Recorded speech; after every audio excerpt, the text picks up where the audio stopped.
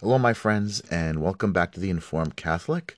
My name is Ned Jabbar, and this is going to be episode 81, and I'm going to continue what the subject matter, the topic I picked called the Eucharist in the time of the coronavirus, because there's several articles I want to go through. Dr. Taylor Marshall and even Michael Voris are warning us that a lot of our U.S. bishops are going to try to change the liturgy, change the practice.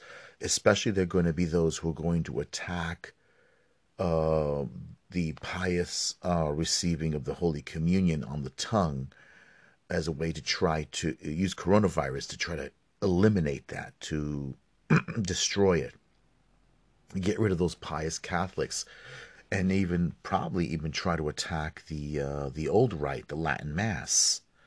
So this is something we have to be aware of. So a lot of Catholics, unfortunately, don't do the time and research. I guess it takes time to do it, but Cardinal Robert Serra said that no one, no bishop, no priest, no diocese has a right to deny you communion according to your conscience, to your conscience, such as receiving communion on the tongue, is your right just as much as it would be a right for a Catholic to receive communion in the hand. I'm one of those people that don't like the idea of receiving communion in the hand because I feel it's irreverence, personally for me, because there's been a lot of liturgical abuses. People receiving communion in the hand, a lot of times people don't show the proper reverence and respect because they don't really, communion in the hand, I think, is an impediment to understanding the real presence. That's how I believe. I mean, that's just me. I'm not attacking anyone personally, but it's a Protestant concept that made its way into Catholicism. It should never have made its way into Catholicism. I think it was imposed by Cardinal Bernardine, the late Bernardine, who I've heard so many negative things about because him and a few others took this idea from certain European clerics to try to destroy the real presence. It's a concept that began in the Reformation, and the idea behind it to force people to receive communion in the hand was to destroy the concept of the real presence. For centuries, Catholicism was always try to teach its faithful reverence to the real presence by the priest, who only has a right to touch the Eucharist with his consecrated hands, to place the Holy Communion, the Holy Presence, on your tongue, and that has always been that's always been the Catholic approach. Of course, comes along Vatican II, and sometime after Vatican II started, the movement, the revolution to destroy and reshape the church. And let's face it. I mean, I used to be against this whole idea of like conspiracy theory or the idea, but it's true. There have been revolutionaries. They don't hide very much right now, a lot of them. And they want to change the whole concept of communion in the hand. They want to get rid of it. Anyway, I like to read a passage from Scripture before we go any further. This is from St. John's Gospel. In the name of the Father, Son, and Holy Spirit. It's chapter 15, verse 9 and 11. Reading from the Holy Gospel according to St. John. Jesus said to his disciples, "As the Father loves me, so I also love you. Remain in me, in my love. If you keep my commandments, you will remain in my love, just as I have kept my Father's commandments and remain in his love. I have told you this so that my joy might be in you and your joy might be complete." Amen. In the name of the Father, Son, and Holy Spirit.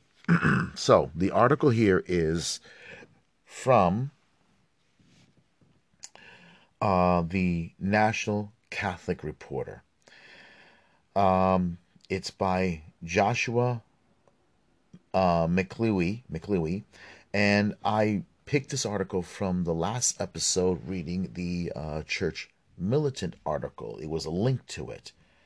So the article goes, U.S. Bishops' Guidelines for Reopening Mass in Groups of 10, Sanitizers During Communion. This is from May 4th, 2020. Now, there's another article which later on it's about communion in the tongue, and I believe it's by Joshua McLewy. So let's look at this article here.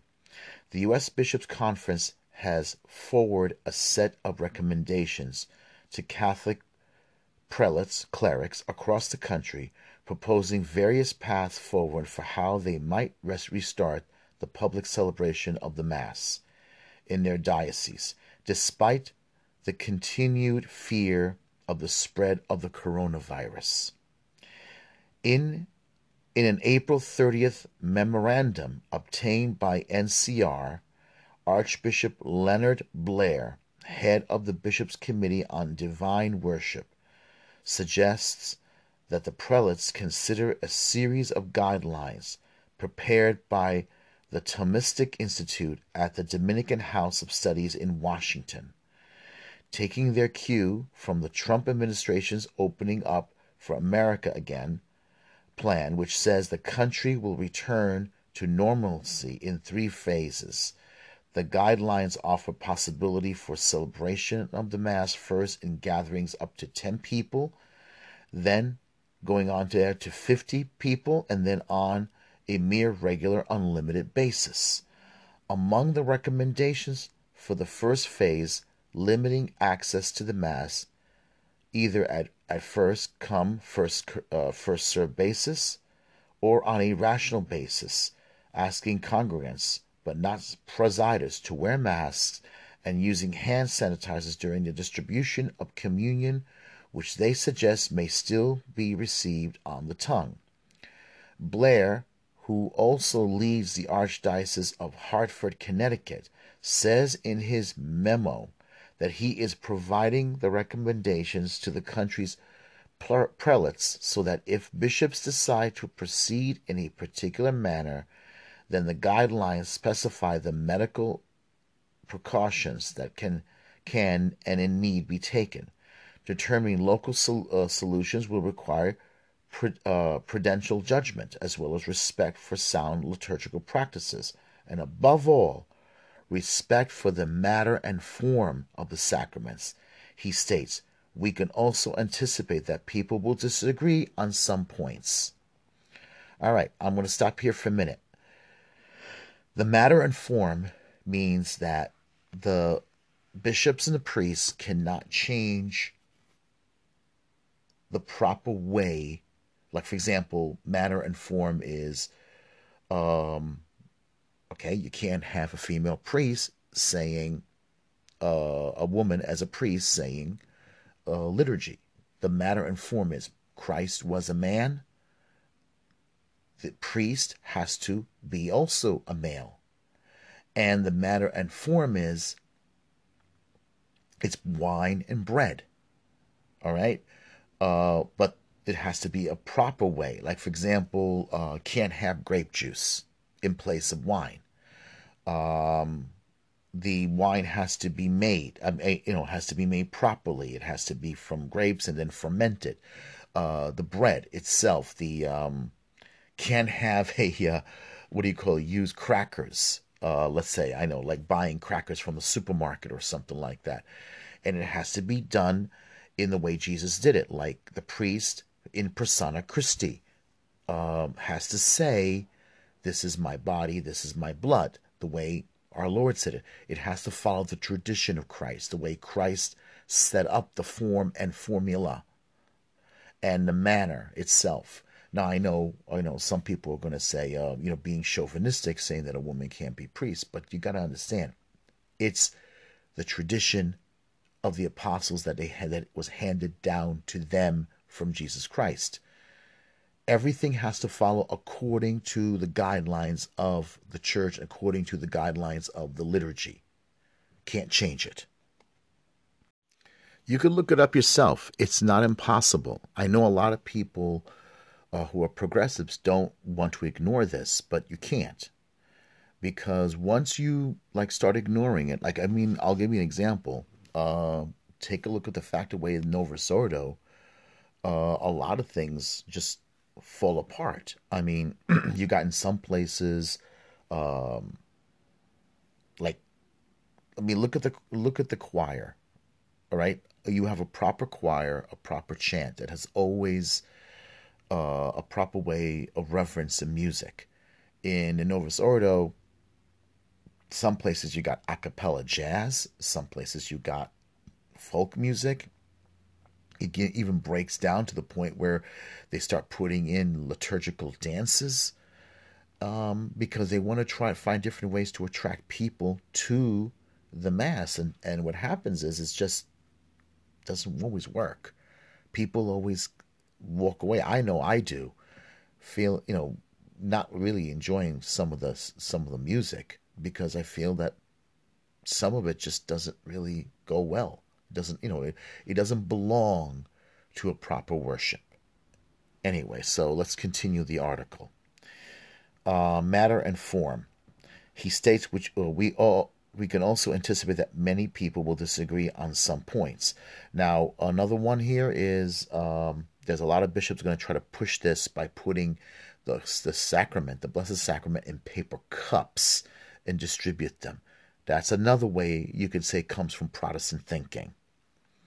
Addressing the first phase in the Trump administration's plan, the guidelines suggest that bishops could allow for public celebration of the Mass with greater frequency, groups of 10 people or fewer, while encouraging those in populations with special risk to the coronavirus to stay at home. They recommend that the parishes use tape to mark where people should sit, to maintain 6 feet of distance between one another, and that choirs not be used. A vigorous singing, especially in close proximity to others, may increase the risk of viral spread. Although they ask participants in the Mass to wear masks, they discourage the priest, celebrant, and other ministers from doing so, instead of suggesting that they keep 6 feet of distance from one another at all times. The Mass is imbued with powerful sacramentals and liturgical symbolism, they say.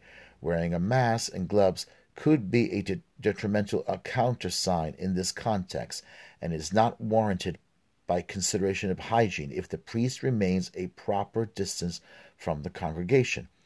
Turning to the issue of communion, the guidelines suggest that the distribution of the Eucharist be moved to take place at the end of Mass. They propose that a table be set up at each communion station with a bottle of hand sanitizer. Mass participants are often to come forward, removing their mask to receive communion. Holy Communion may not be distributed with gloves, nor may it be received in the hand if a member of the faithful is wearing gloves, says the guidelines. Hand hygiene is effective against the virus, they state. In their circumstances, gloves are not needed if the priest performs hand hygiene.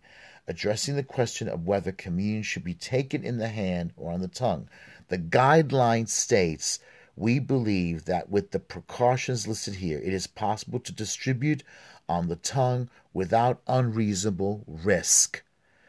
Okay, opinions on this point varied with the medical and scientific community. Some believe communion on the tongue involves an elevated hand in the light of all the sacraments and an unreasonable risk. Others disagree. They state if communion on the tongue is provided, one could consider using hand sanitizer after each communicant who receives on the tongue. The Thomistic Institute guidelines, which are available online, were authored by working groups that include 2 medical doctors, Timothy Flanagan, an infectious disease specialist at the Brown University Albert Medical School, and Thomas McGarvin, a specialist in microbiology graphic surgery in Indiana.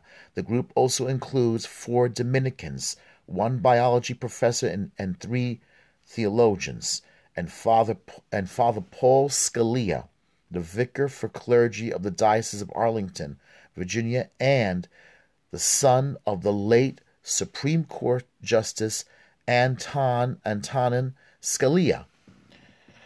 The Institute says the guidelines were then reviewed by 4 other medical doctors, another Arlington priest, another Dominican, and Monsignor Robert Vitillo, Secretary General of the International Catholic Migration Commission.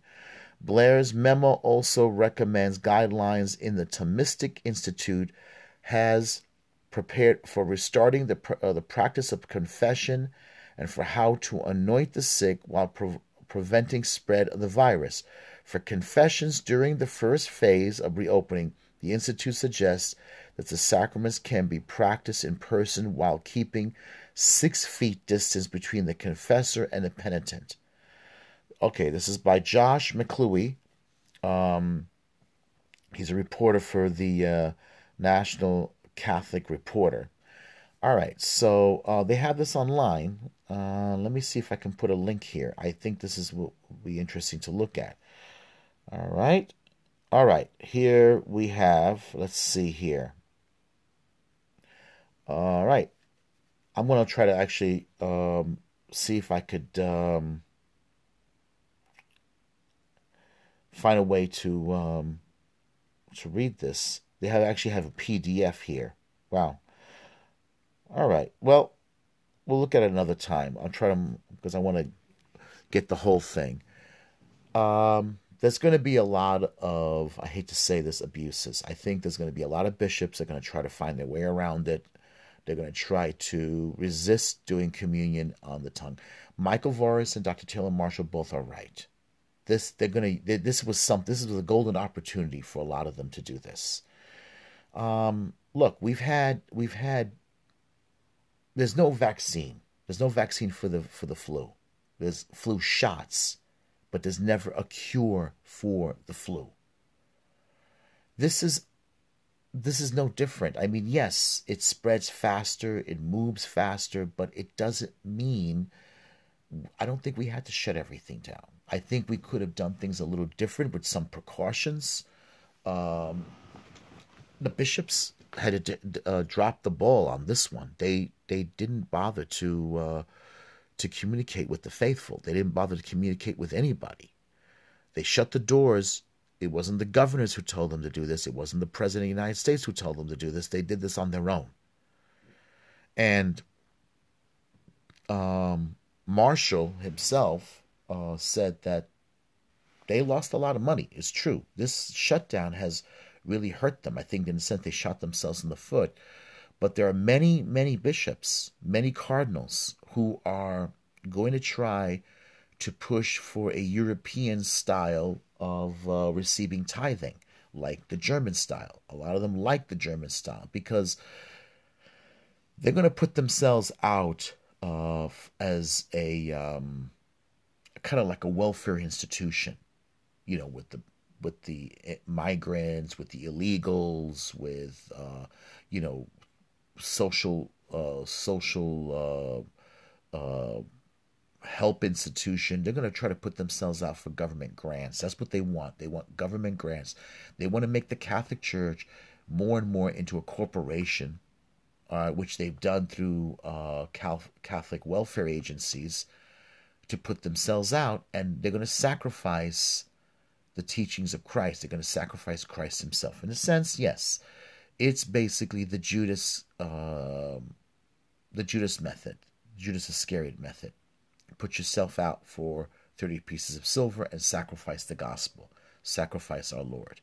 That's what they're going to do for this. And I hate to say it, they're going to be, I think they're going to be successful at it, because they're going to wait for another administration, a Democratic administration like the Obama administration, and they're going to put themselves out. Now, the interesting thing is, what does this mean for us?